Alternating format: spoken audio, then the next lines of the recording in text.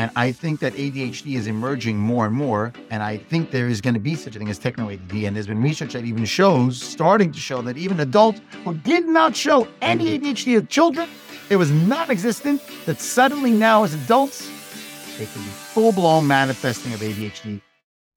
And my theory about why that is because of our relationship with technology, how it has shifted our brains. Facts do not have opinions. Just don't let perfection be the enemy of the good. Self-love is really about self-respect and acceptance.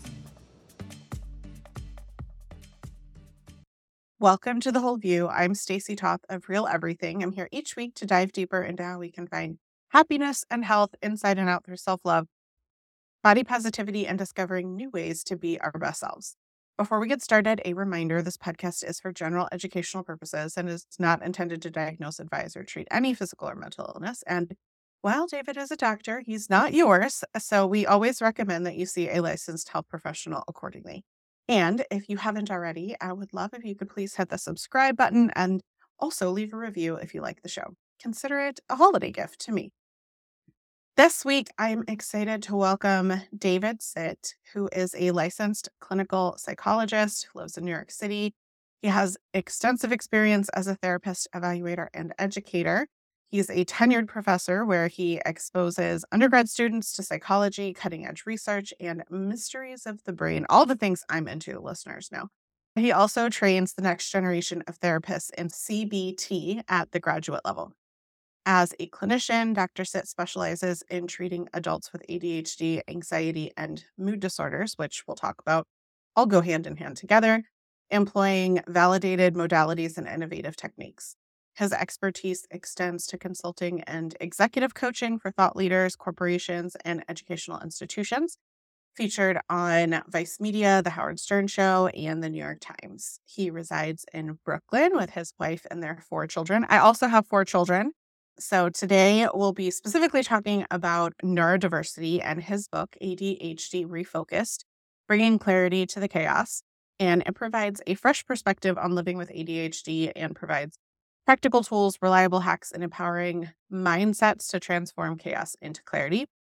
And I would say as the partner of someone with ADHD, it's also really helpful to read to understand someone else's perspective. It's not solely for those who have it, or if you're a parent or a loved one.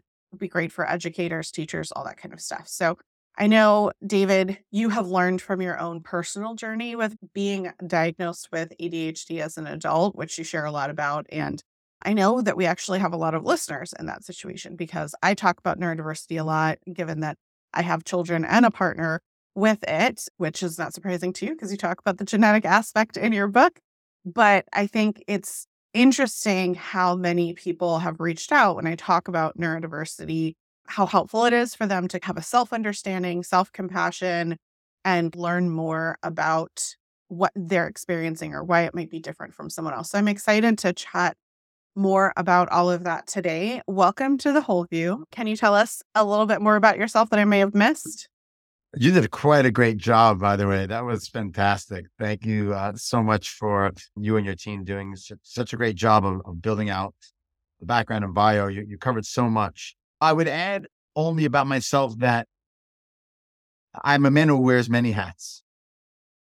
And among the hats that I'm most passionate about, aside from being an author and a therapist, is as an educator, as a professor.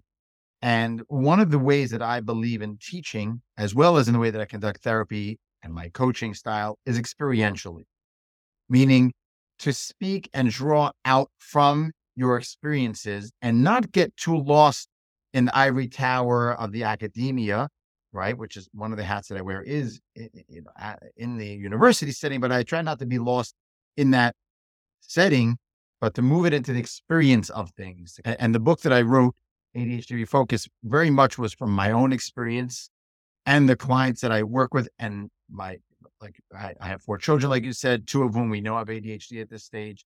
And so speaking from those experiences, and I believe, and I look forward today to talking to you and to all of our listeners out there today in a way that we can help bring out learning and knowledge from experience. So that's something I'm excited about today. Absolutely. I think between the two of us, we represent 7 neurodiverse people. So for you to be aware, I think most listeners know, I have an 18-year-old son with ADD. I have a 13-year-old son with ADHD. My husband has whatever he has. I'm sure the classification is the same now at this point, but he's more attention deficit than he is hyperactive.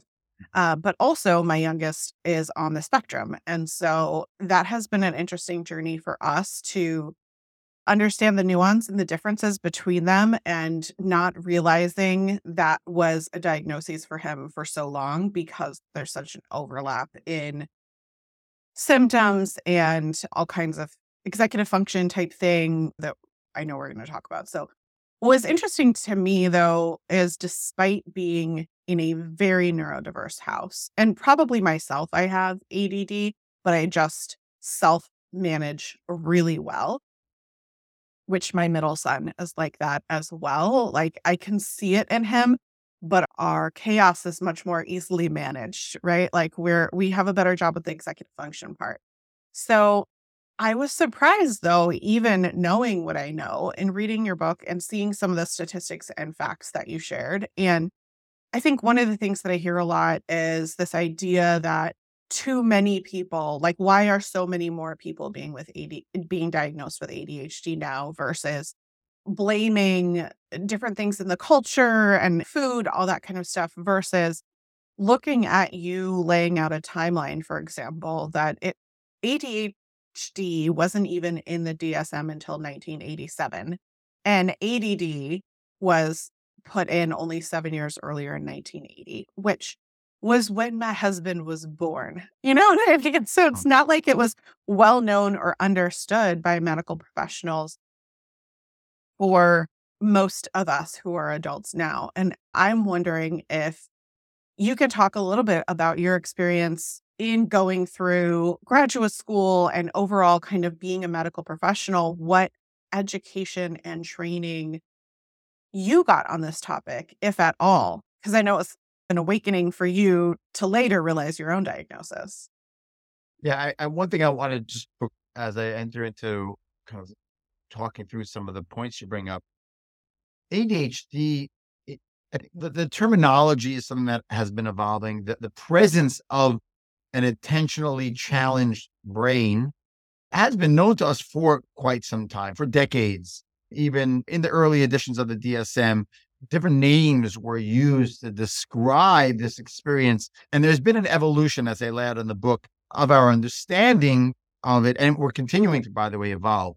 I predict that the DSM 6, which will be the next edition, will probably a big jump from where we are even today in our understanding. Just by one example, we don't even talk about the emotional challenges of the emotional dysregulation that many of us relate to, the guilt, the shame, the depression, not mentioned at all in DSM. It will likely be in the next iteration. And so, to your point, ADHD, ADD, it's been an evolution. And today, my personal experience and understanding of ADHD emerged from, as you noted, when I was diagnosed, which was later in life. Relatively, many people are diagnosed these days as children and adolescents. That number has indeed risen significantly over the past 2 decades. We've seen a major jump. We could talk about the why and the different reasons, the theories behind that. But what we've also seen is a big jump in those who are adults getting diagnosed with ADHD, whereas it was never on our radar. I was a child born in 1977. In the 80s, while I was in school, it wasn't on the radar of my teachers, wasn't on the radar of my parents. I had one friend that I remember in elementary school who we knew had this hyperactivity thing, but that was it. I learned about it as a 22-year-old in graduate school from a professor who said, I noticed your style of being in the classroom is agitated and anxious, and you're handing in things late, and there's things about you that are this fit into ADHD. You should really go get assessed. And I said, I'm not 7. I'm not a 7-year-old. What do you mean? I'm 22 years old. You're going to tell me now I have ADHD? And lo and behold, I went to get assessed, and it Yeah, I checked off so many of the boxes, and it was eye opening for me to understand that uh, that it's so easy to go undiagnosed, and whether it be because some people may be high functioning, maybe they're intelligent, maybe they could pull off the grades in the end, and the process of the executive dysfunctionality that they go through, the fact that they were up till 3 in the morning, or the fact that they were completely disorganized in their efforts, but they pulled it off, goes on. The background goes unnoticed by many. And so it's not surprising that I went through that system. I was fortunate to be smart enough to pull off good grades, but no one knew what was going on behind the scenes for me. So I had that journey. And I know that the clients that I speak to, I often hear adults who come to me and that never wasn't on our radar. They'll have similar stories. No one noticed. And women, we know in particular, really very difficult for people to notice the nuances of the underlying condition, because even more so, there's less externalization of the hyperactive side or the impulsive side. The emotionality we're not seeing in the same way. We're labeling it incorrectly. So many of us go through many years without being assessed and diagnosed. I think that's spot on and aligns to a lot of what I read in ADHD Refocused. I think it would be helpful, and I'm curious to hear a little bit about the differences that you see when you're working with someone who's been diagnosed as an adult versus someone who's diagnosed as a youth. And I was like, an asterisk to that, I have a lot of hope because the supports that my youngest is getting in school to be the best version of himself and for people to understand and make accommodations to set him up for success are entirely different than the experiences that my husband had. But if you're being diagnosed later in life, you probably have a lot of maladaptive coping that you did to get through, right? So it's when you meet someone who's diagnosed as an adult versus someone who was diagnosed younger, I'm sure they present entirely differently. I'm curious about that. It's a really great question, Stacey. And I don't believe I've ever been asked that question in that way. And it's an astute one. And I'm going to answer on the fly as we unfold here. I would say that for those who get a diagnosis early in life, in their elementary school years, let's say, the advantage is that they have time to integrate their awareness and identity and identification with this ADHD brain of theirs. They may be more inclined to get educated about modifications and accommodations and techniques. So my oldest child is now 10, and he was diagnosed about 2 or 3 years ago, and he's very vocal about his ADHD. We talk about it. We relate to it. He's developing techniques. We're framing things, but and delicately, because we're also trying to be aware not to create the stigma or this sense of, oh, well, it's my ADD, right? Which is so easy to hang your hat when things go wrong and say, no, it's my ADD or ADHD. And so, but when a person's young, we have time, we have space, we could integrate different support mechanisms and individuals that can help that child develop along with their ADHD. Okay.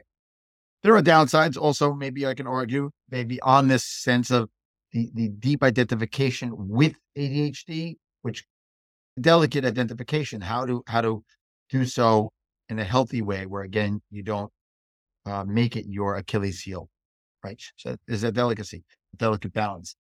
The, uh, the, and then so when they show up to me as adults saying, I was diagnosed many years ago, what I sometimes find is that they say, I've given up hope. I've had all these years of knowing I have ADHD. I've tried so many things. And now that I'm in college, or now that I've graduated and I'm in the work world, I've tried so many things that I'm still challenged by it. And I feel a deeper sense of hopelessness. So because they had the diagnosis early and ADHD doesn't, for most people, doesn't go away. There's a small subset of people, usually those that have the predominant hyperactive, impulsive as children. They sometimes, quote unquote, grow out of it or emerge away from it. But most people do continue along. And there's a frustration level. And as adults, that exacerbation is something that I now have to handle and work on. And it's a separate kind of track or module that I'm integrating to my therapy or coaching with somebody. So that's some unique. But someone who shows up having never been diagnosed, and it's only now in adulthood that they're beginning to think and suspect, because they listen to Stacey's amazing podcast. And they're listening now and they're thinking, maybe I need to reach out to a Dr. Sitt or to someone else to get evaluated. And now we're at the beginning of the journey. Actually, there's an excitement to it to some people. There's a novelty. What can I learn? How can I understand? How can I reframe or refocus, which is why I chose that title for my book, because there is a very big refocusing that we can go through that is stimulating and novel, and it's a different experience than the one who has had years of that frustration. So that would be one element that I would highlight of difference in how people present. And another thing that I would say is that those who have gone through the quote unquote system, also including medications, have similarly, right? The upside is I've found my medication. I know what combination works for me because I've been dealing with it for all these years. And my team of my prescribers over the years have tweaked, and I know what works for me now. And someone who's new and fresh, they're just at the beginning. So again, upsides, downsides as to all those presentations.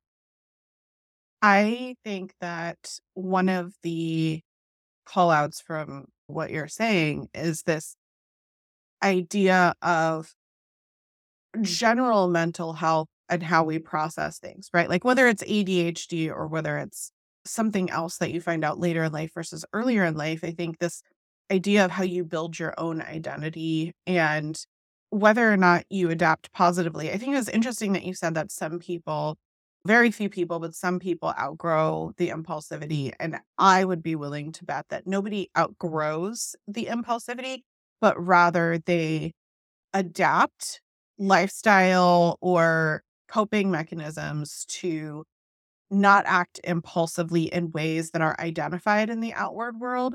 But I can see from my own husband, for example, that his impulsivity manifests in ways of like picking up his phone and playing a game that he really doesn't want to do in that moment, right? And it hits the dopamine response. And I know we're going to talk about that in a little bit, but I think impulsivity is entirely different than when my kindergartner pinched someone who was making fun of him as a bully because he literally could not control himself from like what we would call being in control of your body, right? Like we now that he's 13 and in middle school have to work really hard on that because impulsivity is very hard for him.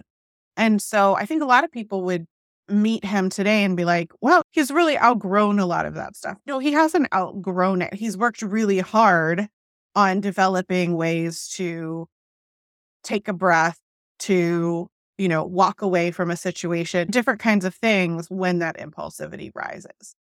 Yeah. Um, Yeah, I agree. Yeah, there is definitely that element of learning to adapt. yeah. That occurs. And, all that there is talk in the literature about quote unquote growing out. I'm curious to see how that dialogue shifts and how our understanding of that changes, because our understanding of how symptoms morph or how they are channeled or how they're redirected is, I think, still an emerging conversation. I think we're going to find less and less of this quote unquote outgrowing of it, to your point. Yeah. And I think that aligns too with what you were saying about biological females being diagnosed, or whether it's younger or older, in that there is more dialogue and openness in being able to say that there is a different expectation for behavior of females. And when in school, there's a lot of, it's sad but true, excuses for, well, little boys are more rambunctious. And so they're given more opportunity to move their body or do what they need to do to um, outwardly show that they are ADHD, but still be able to focus or be themselves, so to speak. Whereas a biological female has sadly a greater expectation to behave, to sit and do all of these sort of things that were built from this ultimately misogynistic viewpoint from hundreds of years ago about how proper little girls should behave. And I wonder if now that there is more talk and recognition of that, if females are diagnosed at a younger age and how we see things play out over time, like what that would look like 20, 30 years from now, right? Like, I think that dialogue has an important role to play in the symptoms that we see in people. Yeah. Yeah. I think among the disorders or syndromes that we might talk about in the DSM, ADHD is a really an evolving conversation. There is so much context is relevant that, as we're talking about now, even this conversation of expressiveness in biological men versus biological women, these are evolving and emerging knowledge bases. Even like I said, the whole concept of emotionality and how that isn't referenced in the DSM is a fascinating blind spot to our anecdotal understanding of ADHD. So it bears conversation. And I think where we are today, because of conversation, Stacey, that you saw this as a relevant conversation. You invited me on to the podcast to have a dialogue, and it is discussed way more than certainly was a decade ago. In adults, we didn't talk about adult ADHD. When I was in graduate school, when I was diagnosed 25 years ago, I had to go to a child psychologist. There was no one specialized in adult ADHD. The conversation wasn't mentioned even in the DSM at the time. Then it added on as parenthetical, and now it's going to emerge as its own potential standalone. It's just such a fascinating evolution in our Yeah. understanding of this. And then I know you noticed that in my book, I talk a lot about technology and the massive impact that our devices and our interaction with phones and tablets and computers and now AI powered technology. It is you cannot have the conversation about attention and awareness without understanding the relationship with technology. Can't.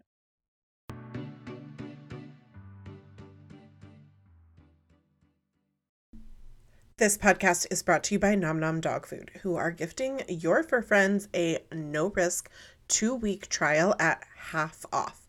I have paid for our subscription with my own money for over a year. Our dogs have truly never been happier with their food or healthier. Even our vet noticed how well they're doing and commented on how great their weight and health is. Less itching, less stinky paws, more shiny coat, and literally nom nom noises when meals are served. Gus and Penny love it, which feels like such a gift considering how difficult it was to get Penny to eat for so long. Nom Nom uses the latest science and insights to make real, nourishing food personalized to your dog's needs. I took a quiz when we first started and went with their board-certified veterinary nutritionist recommendation to ensure that the exact right food and portions were given. And I love knowing that not only is it good for them, but it's costing us less money too. I did not realize how much our prior freeze-dried food was. It was 3 times as expensive, and we still had to put human food on it to get Penny to eat. Nom Nom does not have any additives or fillers, and if your dog has sensitivities like ours, their pet microbiome database helps create better recipes for every breed, size, and digestive sensitivity. The low inflammatory food is nutrient-packed and made fresh, shipped to your door, free, all cooked in company-owned kitchens in the US. Nom Nom's already delivered over 40 million meals to good dogs just like yours. So why not try it? Go right now for 50% off your no-risk 2-week trial at trynom.com/wholeview. Spelled try, NOM.com/wholeview for 50% off. Trynom.com/wholeview. Plus, Nom Nom comes with a money back guarantee. So if your dog's tail isn't wagging within 30 days, Nom Nom will refund your first order.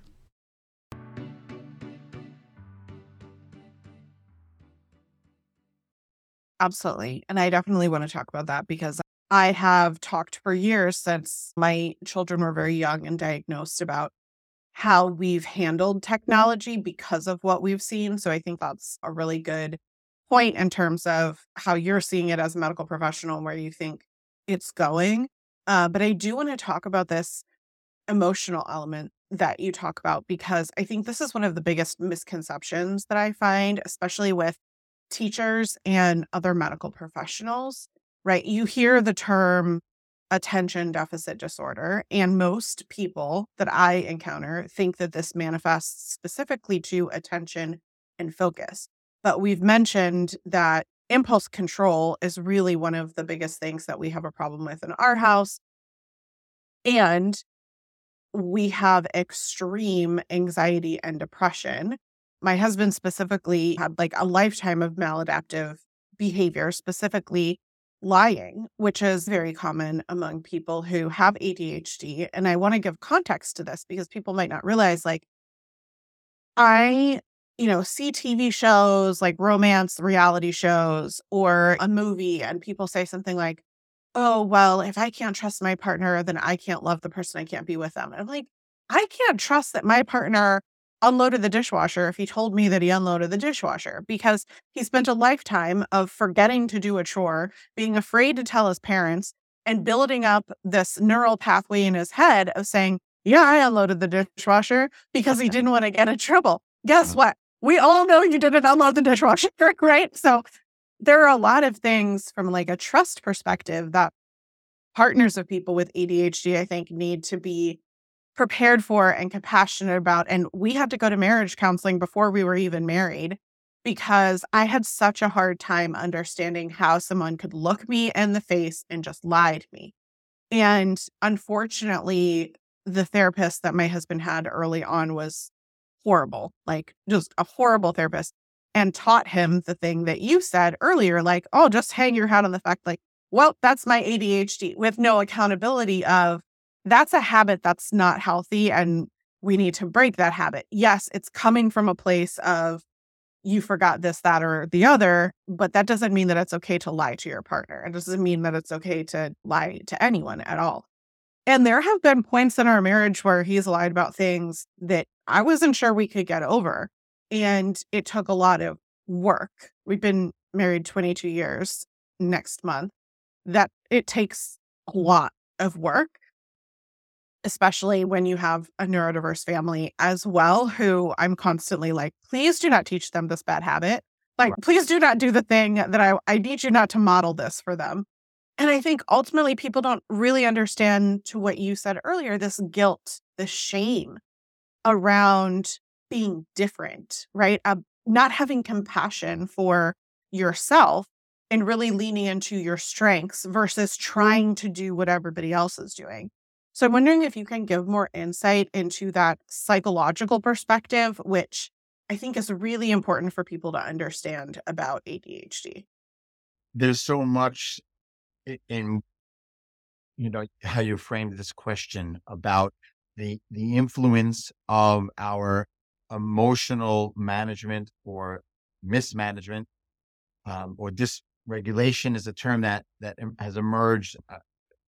There's so many terms that have emerged in our, again, evolving dialogue in the community about ADHD, right? So we talk about things like rejection sensitivity, dysphoria, big words, right? What we're talking about, this idea of even in the ADHD person, and your husband may have had this experience, right? Where Still the does. Yep. rejection, right? And by the way, as do I, and my wife is also a clinical psychologist, Dr. Sitt, amazing, brilliant, incredible woman who studies psychology and knows ADHD well because she lives with me. And we even joke around and suspect she's somewhere on that spectrum too.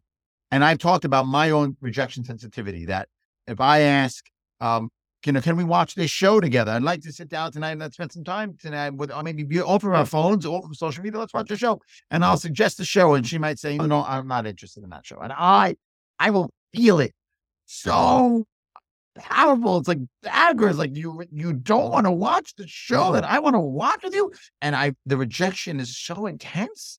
And I don't realize it in the moment unless I'm bringing that kind of hyper awareness to that mindfulness to bear.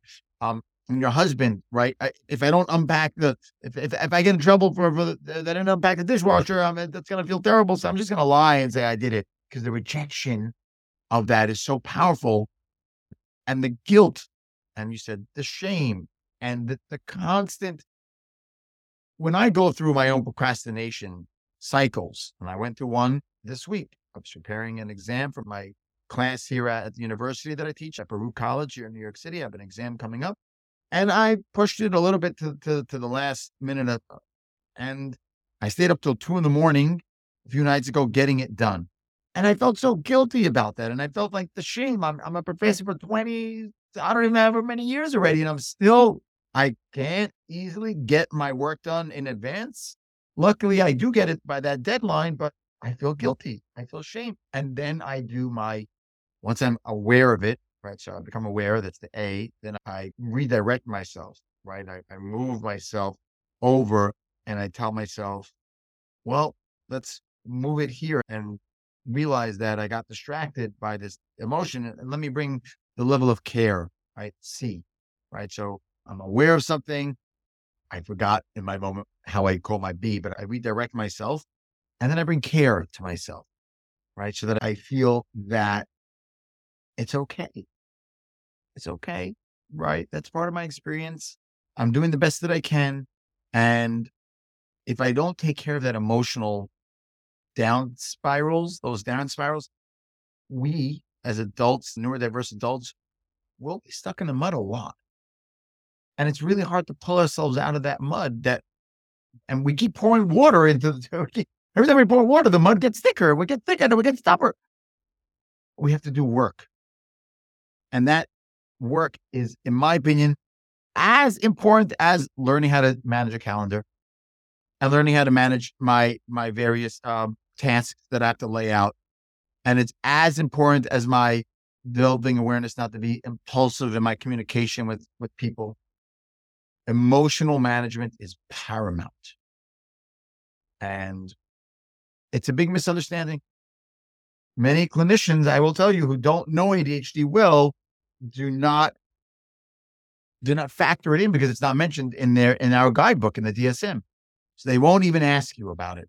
And they may not even treat you for that element of the ADHD experience, because if they're not an expert in the ADHD world, they're just following that DSM guideline. So it's very important that we train people to, I just remembered my ABC, by the way, right? Because my brain does that. It has moments where we have awareness of drifting away, where we bring it back as the B, bring it back to this present moment, and then C, bring a lot of care and love to myself. That's my formula for helping the emotional side of things. I think that makes a lot of sense. And it also reminds me of a concept that you brought up, which is this idea of telling yourself not now or I'll do it later. And this is something that I hear and see a lot between all of my ADHDers.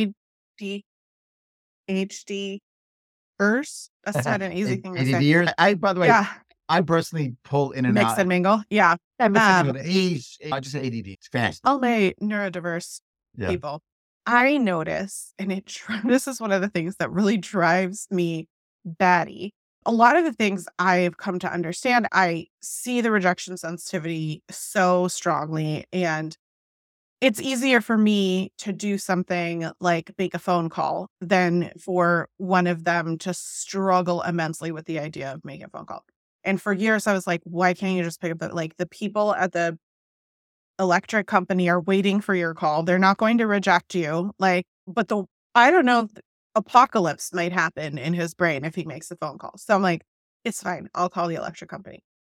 So there's a lot of things that I think we did a show earlier where we talked about ADHD and partnership. And I think like really understanding how to be a partner with someone who has these characteristics or struggles in any sort of way, like being a good partner is creating that balance with someone, right? And knowing that my husband does not have executive function, but he's excellent at executing means that our partnership works because I'm really good at making lists. I'm really good at keeping track of everything. But that means that I carry the mental load. And so sometimes we need to come together and communicate on a break for me to not be responsible for everything all the time. But one of the things that drives me batty, because I am the one keeping track of everything, is this idea of not right now. And then it doesn't get done. And then I'm responsible again for coming back and saying, hey, did you do the thing? Knowing that he didn't do the thing. Hey, can you do the thing? Can you do the thing? And the answer is always, oh, well, I'll do that when I get home, or I'll do that tomorrow. I'll do that later. And what was interesting is when you were talking in your book, like I'd always thought that this was more closely related to simply being distracted, right? To be hyper focused in the moment and with having the intention to do it later, but being like, I'm in this moment right now. I'm not going to deviate from that, which it might be. And I do wholeheartedly think that most people do have the intention to do it differently. But you explained it in a different sort of way that helped me honestly have compassion for something that's been dri driving me nuts for many years. I'm wondering if you can explain a little bit about why that delay happens other than the hyperfocus. They are, it's, these are one of those dialectic moments where it's not necessarily one or the other as a reason. It is very much an end, right? There are multiplicity of factors that might switch on in a given moment for a particular scenario.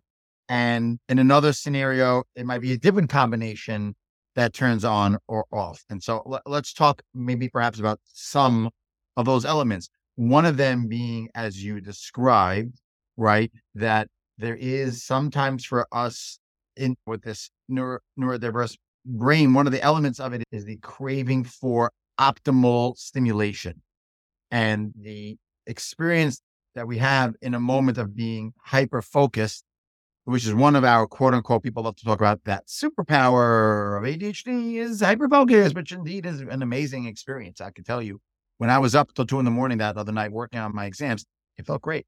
It felt great. I was in the zone. I was cruising, I had some music on. I knew that I was getting it done because I was in that hyper focus zone.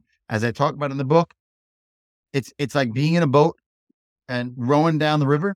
I was told that there's rapids coming. I was told, or I know there's rapids somewhere along the route. There will be a drop, and that's a dangerous drop. But I'm not there yet, so I'm just gonna put the oars down and I'm gonna chill. I'm gonna take in I'm gonna chill. Then, when I see or hear the rapids, I pick up those oars and I am the best rower you've ever seen. Hopefully, I haven't crashed down the waterfall. Most of us have. Most of us have had that experience where we think we're going to grow well, and it turns out we didn't. We underestimated the current. We underestimated the fact that there was other boats in the way, or that there was rocks, or there whatever. We underestimated and we've crashed. We've all had those. But that experience of locking into hyperactivity sometimes is what we crave to get something done, even for a simple thing as call the electric company. I want to be in the zone. Okay, that's one variable. And I talk about this as the now, not now experience, right? Like when something comes down like a conveyor belt, right? Comes down like a conveyor belt, comes down, it comes to my station, and I'm like, green light, red light, now, not now. Because I'm searching in me to see if I'm ready to lock into that stimulated, dopamine enhancing, producing, get it done now moment. If so, I hit the green button, I get my hands on it, I take care of it. If not, I slam on that red button, not now, and the conveyor belt opens up a floor and the thing just falls out of existence. Just drops out of my mind. I don't even see it. I don't hear about it. Not now. I'll deal with it later. The proverbial snooze goes into effect and I'm not bothered by it. I'm okay. It bothers you, Stacy, to watch me snooze it, right? Your husband might say. But for me, because I'll get to it later when the rowing happens. And I believe me, I'll get to it when the right time is. That's one variable. The other variable, it's almost like a sub-variable, is this drive towards perfectionism. It's a very common experience for us to feel like I've got to get it right. And it's not exclusive to the ADHD brain. It is not. Many people experience this in different ways, but because for us, it's looped together with these other variables, I got to get it just and optimized. I talk about this term in my own family with my wife, optimization. I got to optimize it because otherwise the boredom that might settle in, like if I'm not completely ready to go, I might get bored. I might not be super interested. And that's like daggers in the eyeball. You'd have to sit and make a phone call to the electric company now when I'm not feeling it. Ah, so that variable of feeling like, no, because right now I have other things that I've decided in my machination of my brain need to be taken care of now. There's something else on the conveyor belt that I decide is now, and calling the electric company is not now. I had to call to get a new insurance quote for my home. And because some issue came up with my current insurance carrier, and I decided I was going to change insurance because I didn't like the way they were managing something. Okay. I put it off I got the notice months ago, maybe in May. And they told me you have until December 15th. When did I call to get this done? Well, I was heading away for a weekend somewhere on Thursday. So I called Wednesday at 4:00 before I knew in my brain optimization, I was going to be out of the loop Thursday to Monday. I don't want to be at the waterfall. I'll go a little bit before. I called on Wednesday, December 10th. That's when I did it. I had months to do it. It's been on my list every week. I rewrite it again. Call church. So there's almost like this perfectionistic, I got to get it just right. And if there's other things occupying the conveyor belt, that's going to get my attention now. Those are just two of the variables. And the emotion is the third variable. How am I going to feel emotionally about the thing that I need to do? Is there a chance of getting rejected? Is there a chance that I might face some hardship or some failure or some resistance to the thing that I was told to do, even if it's putting away the dishes? Rejection sensitivity, dysphoria, don't want to deal with that. It's another one of the variables that goes into my now, not now decision. So it tends to leave other people frustrated because we do a lot of not nowing.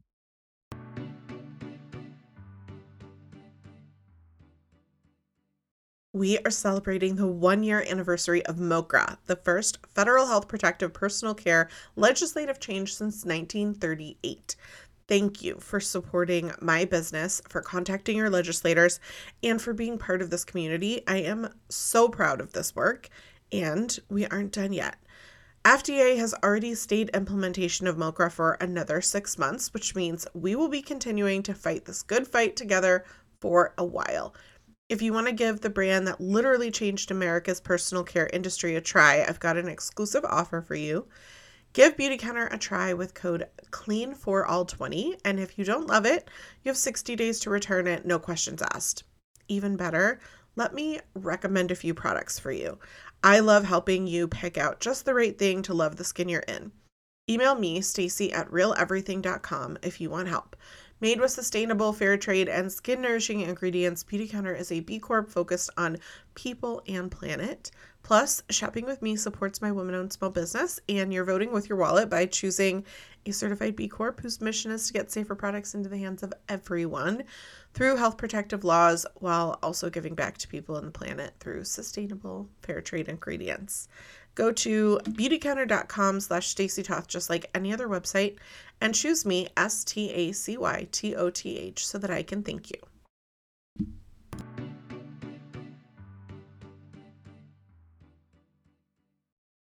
And I think it's so helpful to understand that as the partner or as someone who loves someone that has ADHD. Obviously, maybe it's not this way for everybody, but I have a lot more compassion and patience for my children because I'm like, oh, my adult husband should have figured this out by now. And then I have to remind myself, should is a judgment word.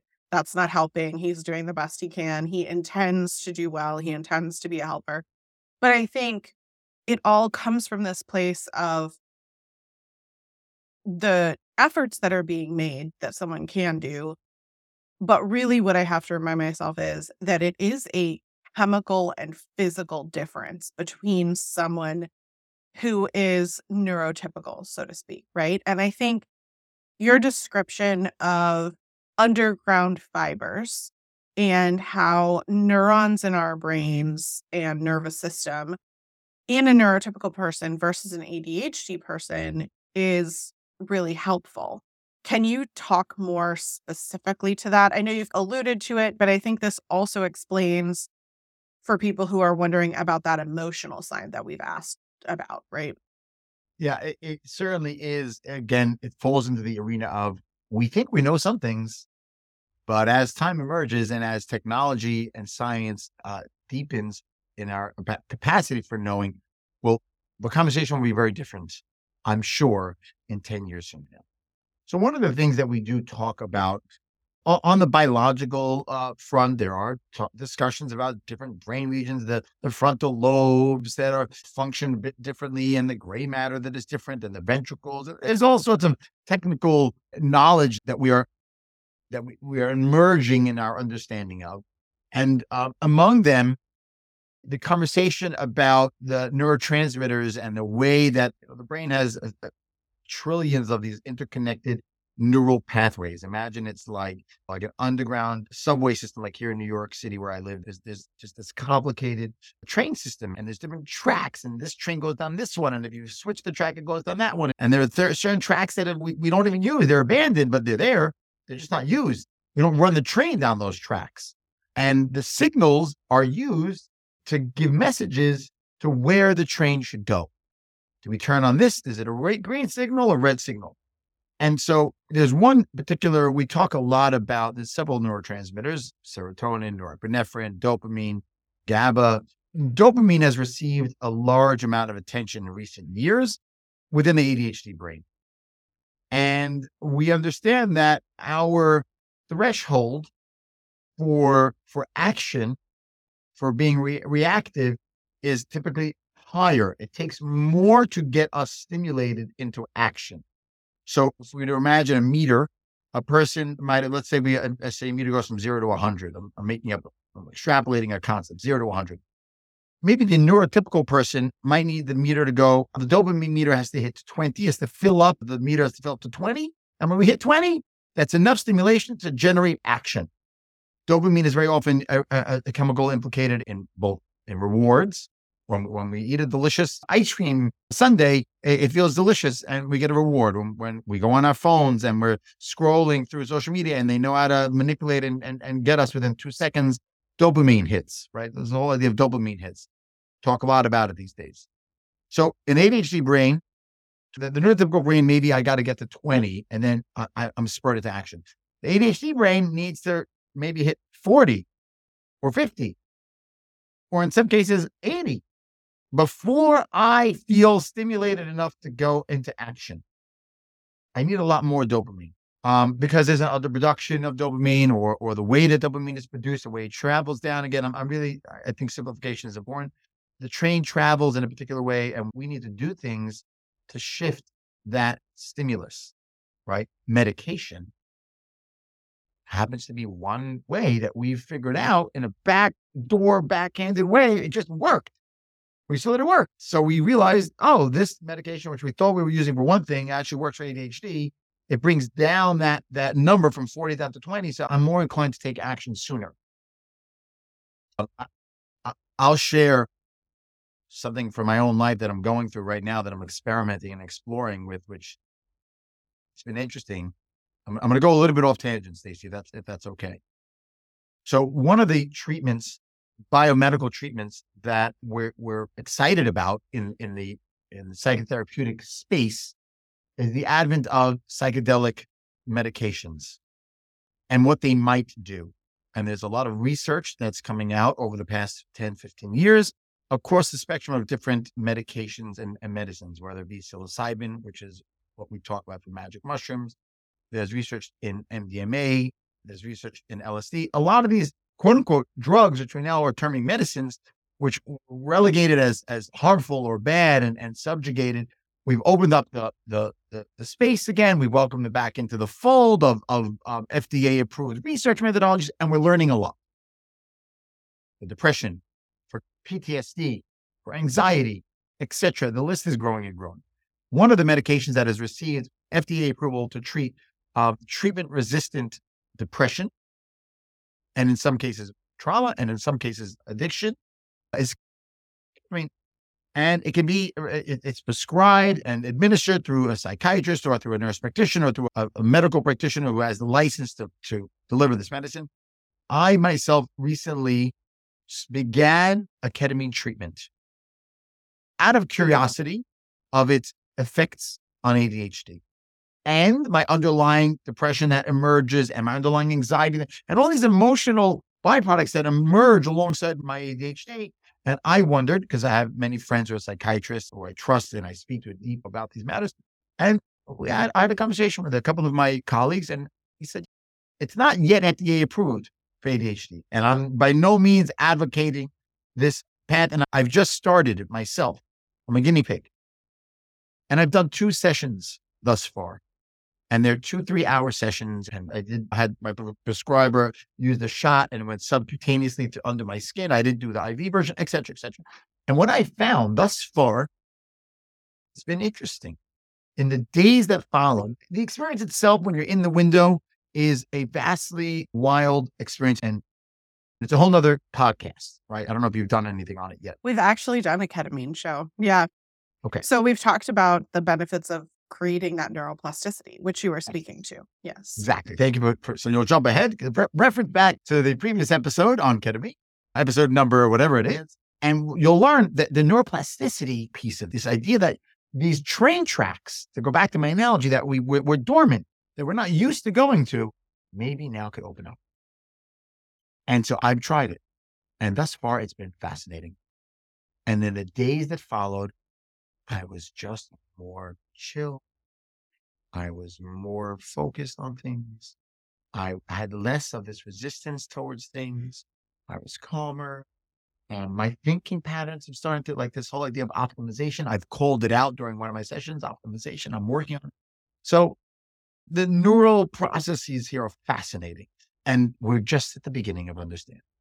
I love that you brought that up, because I talk so much about neuroplasticity, and I have a lot of listeners who have autoimmune disorders and who have had terrible experience with their own either medical history or being dismissed by medical practitioners. And I think we create those avoidance techniques and those neural pathways for ourselves that don't really serve us, or we become orthorexic in our approach and different kinds of things. And so I talk a lot about the importance of building out these different pathways for yourself. And your analogy of it being a subway system and trains going off track is great. The one that I like is that we've built a pathway for ourselves. That's the Grand Canyon, right? Like the Colorado River has run for so long and so deep doing that particular pattern that our brain believes that's the path to take.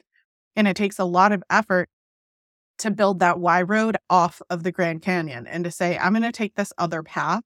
And so the idea that there is an FDA approved medicine that can help create that neuroplasticity for us to make the digging easier, right? It doesn't solve the problem, but maybe you're coming in now with like a bulldozer instead of just hand shoveling that pathway for yourself. Right. Yeah. So you want to combine it with something like meditation, which when I've been practicing meditation, I talk a lot in the book a lot about mindfulness meditation, combining that kind of opening, let something like ketamine or other medicines or treatments can help, but you must do the work.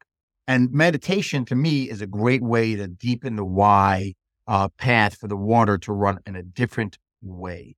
And it's I've said for my ADHD, the most powerful thing I talk about at length in the book that I went through was when I started to practice yoga and meditation.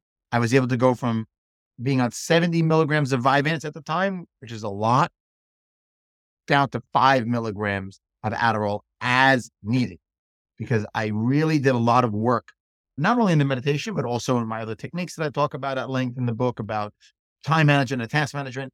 But there is plasticity to the brain. We can redirect, but we haven't yet seen that I can get rid of it, right? We are still living with and in relationship to our ADHD brain, and our partners are going to be going through that and having compassion and care for them as they go along that process is very important, because it isn't a light switch that you flick on or off.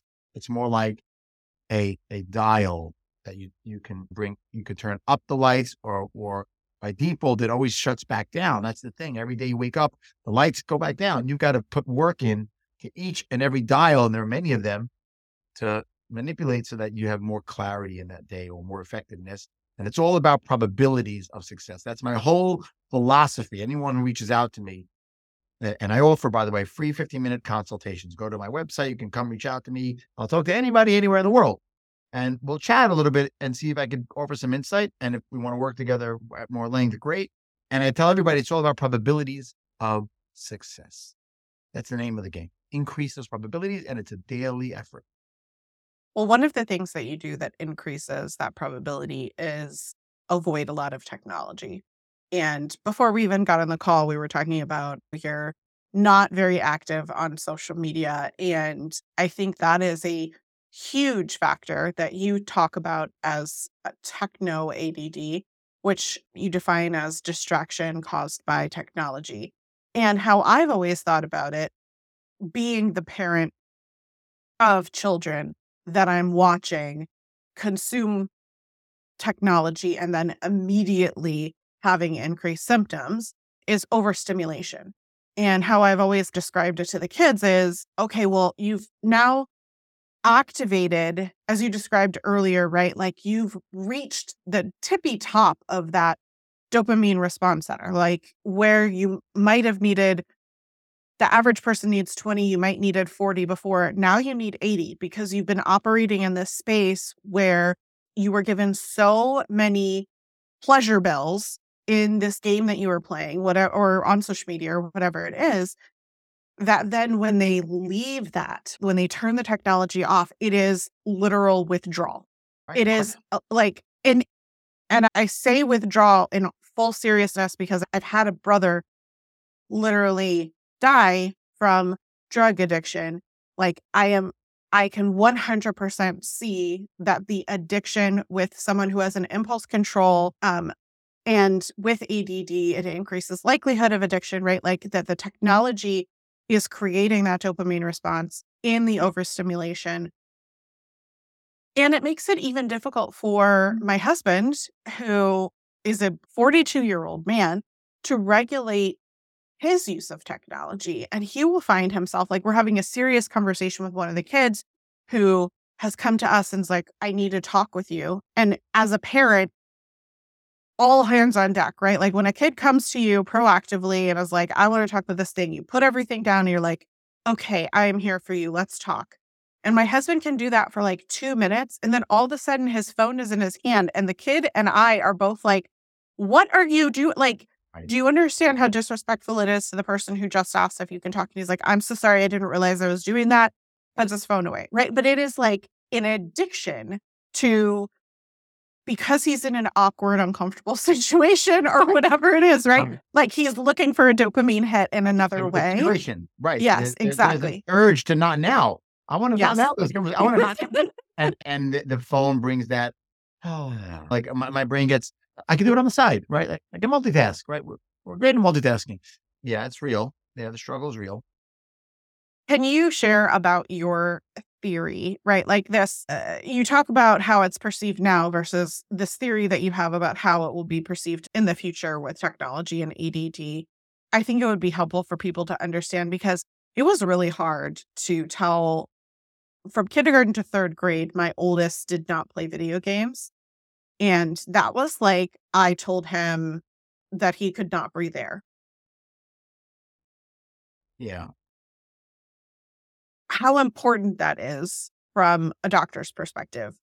You outline it in Refocused. The relationship is so, again, this is one of those everybody can relate, right? And that's why I wrote that whole section, because it is my theory that these days, right, people always say it's overdiagnosed because we all could relate to the ADHD experience because technology has evolved in a way where, like if you ever seen the show Black Mirror on Netflix, which I love to reference, and I show it to my students at the university. There's episodes where they show like we've implanted the contact lens into our eye, and everyone we look at, my eye now can see everyone's reading their social scales. We're there already. We're totally fused with technology, and it really is dependent on, now there's lawsuits against the major tech companies like Meta that they know about this. They know. Now, they manipulated this knowledge with this knowledge. And I'll never forget, 20 years ago, I was brought into a think tank from a tech company, and they were asking us as researchers, what do we know about this thing called dopamine? What do we know? What can we offer them about how this works? And me and my colleagues, we shared what we knew from the ivory tower of knowledge and research. And then I watched, and this is before the apps were out yet. And I watched as these tech companies utilize this knowledge base and build platforms to make us fused and dependent on this dopamine hit, so that any one of us, and especially if you are a neurodivergent brain, biologically, genetically speaking, you're up the creek. Which is why when I said I don't use personally as much social media, I started everything. I did a podcast 15 or 12 years ago. I had 30 episodes where I ran a podcast like yours, and it was great before. But to continue it, I knew I needed to dedicate myself to be fused with technology. I had to be posting all the time and working, and I just didn't want to do it to myself.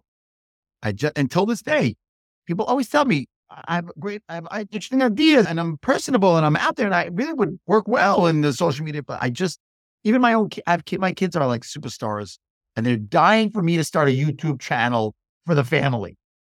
Down to my 3-year-old daughter who's like, sunshine, let's do it. I will not yet. I haven't figured out a way to do it, even though it would be fun, because I know the downside.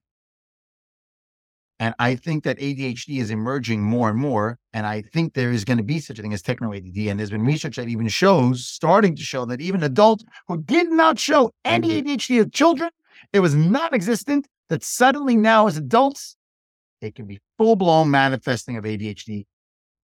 And my theory about why that is because of our relationship with technology, how it has shifted our brains. The path and the water to the created a Grand Canyon, a new Grand Canyon that never existed before. We didn't have it before. So yeah, now that kids are going to be on technology from earlier ages, my kids are young. I have a 10-year-old, an 8, 5, and a 3-year-old. They want phones already. I'm trying to hold back as long as I can. You can tell them none of my children had phones till middle school. That was my rule. Okay, middle school. I'm fighting to 8th grade. My goal is get to 8th grade. My goal is 13, 8th grade. That's what I'm trying to. And I don't know. I have a 10-year-old. We'll see how it goes. It's hard, and it's creating ADD-like brains, what I call tech ADD brains. And we have to work hard at it. We've got to work hard to create the boundaries. It's a relationship.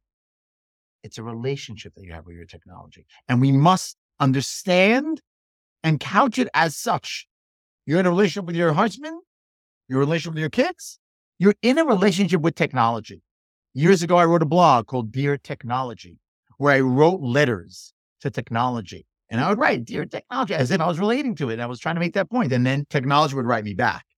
Hi, David. Here's my response to you and your concerns about us. And the whole point was you need to write letters and be in communication with technology and make boundaries the way you would in a relationship, and make limitations and set a time to be together. You want to be together, yes, but with safety in place, and with safety words, and with safety, you have to be safe about it.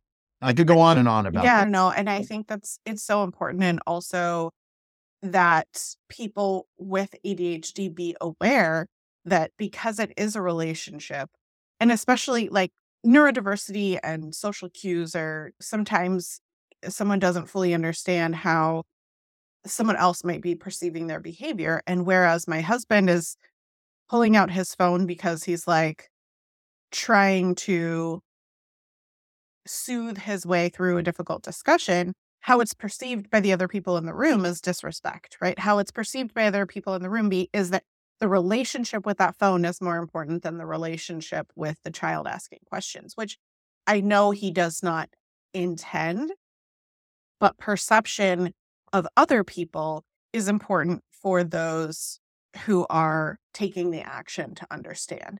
It's And it's signaling, and 100%.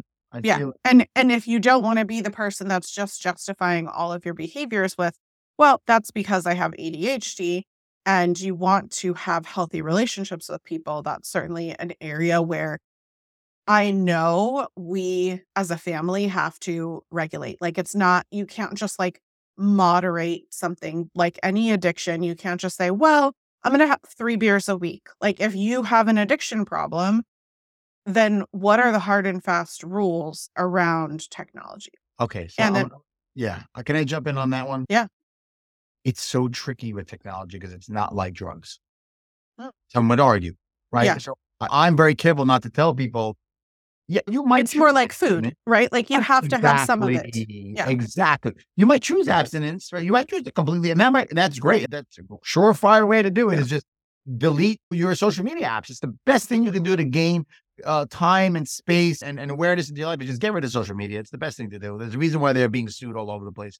Get rid of it if you can. If you can't, we have to figure out the moderation model for what works best for you. But it's an active process. And by the way, there are upsides of technology, of course. We haven't mentioned in my bio, one of the things that I'm very excited and proud about is that I'm on the advisory board of an app called Health, Agave Health. And it is an app built for the adult ADHD community. I wrote the content for the CBT protocols, and I advise the founders of Agave on their protocols. It provides you with coaching. You can turn on the phone, and you can have a live coach, right, one on one. You can type to the coach. You can write to the coach. You can do modules. There's meditation. There's a whole community. This Agave app is incredible, and I think it's. I know from our research already on it because we're just a year out of the gate. It's helping people tremendously. So I'm in favor of that, right? Like if it'll help. Yeah. But No, absolutely. I'm glad you clarified that, because I do think that it is more like food than it is like beer, right? Like, we can have a very disordered relationship, but we still need to eat, and defining like what those parameters are and following them, I find is very helpful to the people in my life with that neurodiversity. And my husband loves to learn. He's a very curious person. And so he listens to podcasts, right? And I find that where things go wrong for him is when he goes down a black hole on social media, right? Like, when it is the thing that autoplays the next thing, that autoplays the next thing, and then all of a sudden he's sucked into something he didn't realize he meant to be. Mhm. So I think this is where working with someone like yourself with executive function coaching and working on mindfulness and CBD from a therapeutic perspective. I know you talk in the book about how important this hybrid approach is. And I think a lot of people do one or the other, or worst case scenario, just medicate. And none of that is helpful, as we talked about, like this neuroplasticity and creating these new pathways. The medicine can help, but you've got to do some of the work. And so, whether you're reading your book or you're working with Dr. Sitt as a coach or you're on this app, whatever the thing is that works for someone. And in my husband's case, it was marrying someone with a lot of compassion and That's one of the like, best things that you can exactly, do is like find the right partner. he married his executive coach. I think just having to figure out ways to set yourself up for success. And if you find yourself in a situation where you're not happy with something that you're doing, you have the power to change that. That is not toxic positivity. That is you taking ownership of, this thing is happening to me and I don't like it. I am going to build the why train track. It's going to take effort. It's going to take time. It's all these things, but it is going to be worth it because I don't want to be stuck in the situation that I'm stuck in right now. So I always like to leave listeners, and I think this is the best way to do this, with something positive or actionable that they can take to be of service to work on themselves, that they can take to move forward. And I know you talked a lot about meditation and mindfulness, but I'd love to hear your ideas on what is something that someone can take away today, not feel overwhelmed with all the things or all the guilt or all the shame, but rather like, okay, I can be in control and I can do this one thing consistently, and it would help me. What would you suggest? So I tend to point to my clients and when I give lectures out and about I have found that the most impactful tool or teaching that holds the line is to work on your daily, how to get through your daily goals, your task list. And I have this whole system that I talk about in the book, and even on my website, I have this download that you can get of what I call the 3-tier management system. And this is the one tool that people have told me over and over again has changed their life. It is a philosophy and a way of seeing things. And I'm going to give you a very simple version of it. If you take a piece of paper and you turn it horizontal and you draw a line down the middle, and then you make 7 columns along from the top to the bottom, 7 columns, right? So you have 7 columns on top, 7 columns on the bottom. On the top, those columns are to be used for the categories of things you do in your life. So one column might be your children. One column might be the project at work that you're working on. Another column might be grocery shopping. Another one might be your finances, et cetera, et cetera. And you write out at the beginning of the week all the stuff that you got to do, not only this week, but even just what's coming up. I told you I wrote down, pay my insurance. That was 4 months away. I still wrote it in this column because I need to externalize. Point here is you have to externalize and get out of your mind everything you can, as much as you can, into this limited area, right? There's a reason for that. So I have my 7 categories up top. On the bottom, Monday, Tuesday, Wednesday, Thursday, Friday, Saturday, Sunday, days of the week. And on this one piece of paper, you now do work in the beginning of the day. What from the top level can I do today? And you make your list. And this will give a dashboard view of things you got to take care of, things you need to be mindful of. And it's not about 100% success. To me, I'm all about 80 to 85%. That's the gold now. 80 is the new 100, I say in my book. If I can get 80%, and that's on a good day, most average, maybe I'm going to get 50%, 60%, and that's okay. Shifting your expectation of what it means to be successful, having a way to externalize and break things down into smaller parts. If you can manage the system, and I don't do it every day, I do it a lot of days, but when I do it, my probabilities increase. When I don't do it, my probabilities decrease. I skip days, weeks. I've even skipped months with this system. I not use it at all. And I forgive myself. I give myself care and love. And I come back to it 6 months later and I try it again. This is the number one tool that I teach people. And I'm very proud of developing it. And I offer it up on my website for free. And you can learn more about it through the book, et cetera, et cetera. But that's what I would leave people with if they can get their hands on this 3-tier mindset. And I love the idea of not holding yourself to being perfect about it. Because even as someone who I do think I'm on some sort of spectrum who is operating mainstream, like there are tons of things on my to-do list that I don't get to every day. And in my brain, I'm like, oh, I can do that tomorrow. It's not time sensitive, blah, blah, blah, blah, blah. Right. But like that perfectionist mindset, I think, becomes that rejection sensitivity of like rejecting yourself if you don't accomplish it perfectly on that one day is what drives my husband to then be like, and now I'm not going to use this list anymore because I failed. And so instead, holding yourself to like an 80% standard or something like that to give yourself the grace and the compassion, I think is really the important part about that system from what I'm hearing from you as well. Yeah, 100%. I would also add, because in quick, I gave you the 2 tiers. The 3rd tier is where you go hour by hour. Take that daily and put it into like, where's the flow of my day looking like? But above all of that, to your point, self-compassion and love it's the oil that keeps the system moving. You're gonna screech to a halt. It happens all the time. Every one of us can tell stories where I just screech to a halt. But the love and the self-compassion is the oil to get you moving again, to loosen the joints up. I'll get back to it. It's okay. It's not about perfection. 80 is the 100. I'll come back to it. So I really appreciate, Stacey, you're highlighting that. And overall, this has been such a lovely conversation. Your listeners are so lucky to have you guiding them through such interesting conversations. And I've looked at your list of topics you've covered, and it's really fascinating. And I commend you for the research that you do and how much you spent time looking through the book and came so prepared. You are really a master at your trade. And I'm really grateful that I had this opportunity to sit with you today. Thank you. That's very kind. And I appreciate your time as well. And listeners, I encourage you to check out drsitt.com with 2 T's. And as you said, there's resources, there's coaching and consults, all kinds of stuff if you want to follow up. And listeners, I want to also thank you for tuning in today, because in doing so, you are prioritizing your own self. We always appreciate your willingness to be open to growth through your own personal change. As always, no one is perfect, but by listening and learning and unlearning, we can choose to become better versions of ourselves for ourselves. If you'd like to receive the show without ads, you can do so at patreon.com/thewholeview, where you can get all of our shows delivered straight to your inbox ad-free.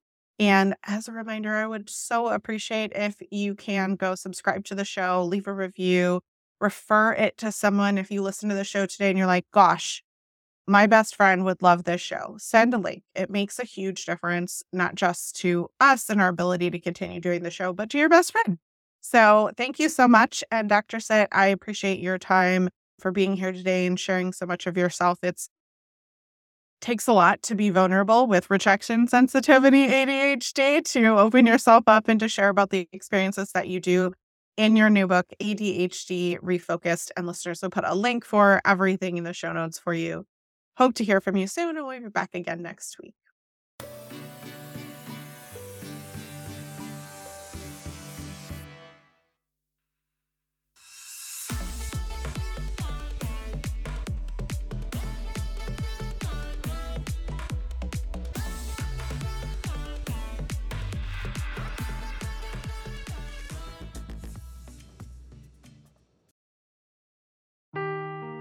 Seeking the truth never gets old. Introducing June's Journey, the free-to-play mobile game that will immerse you in a thrilling murder mystery.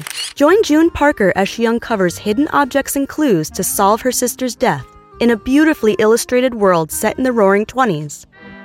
With new chapters added every week, the excitement never ends. Download June's Journey now on your Android or iOS device, or play on PC through Facebook Games.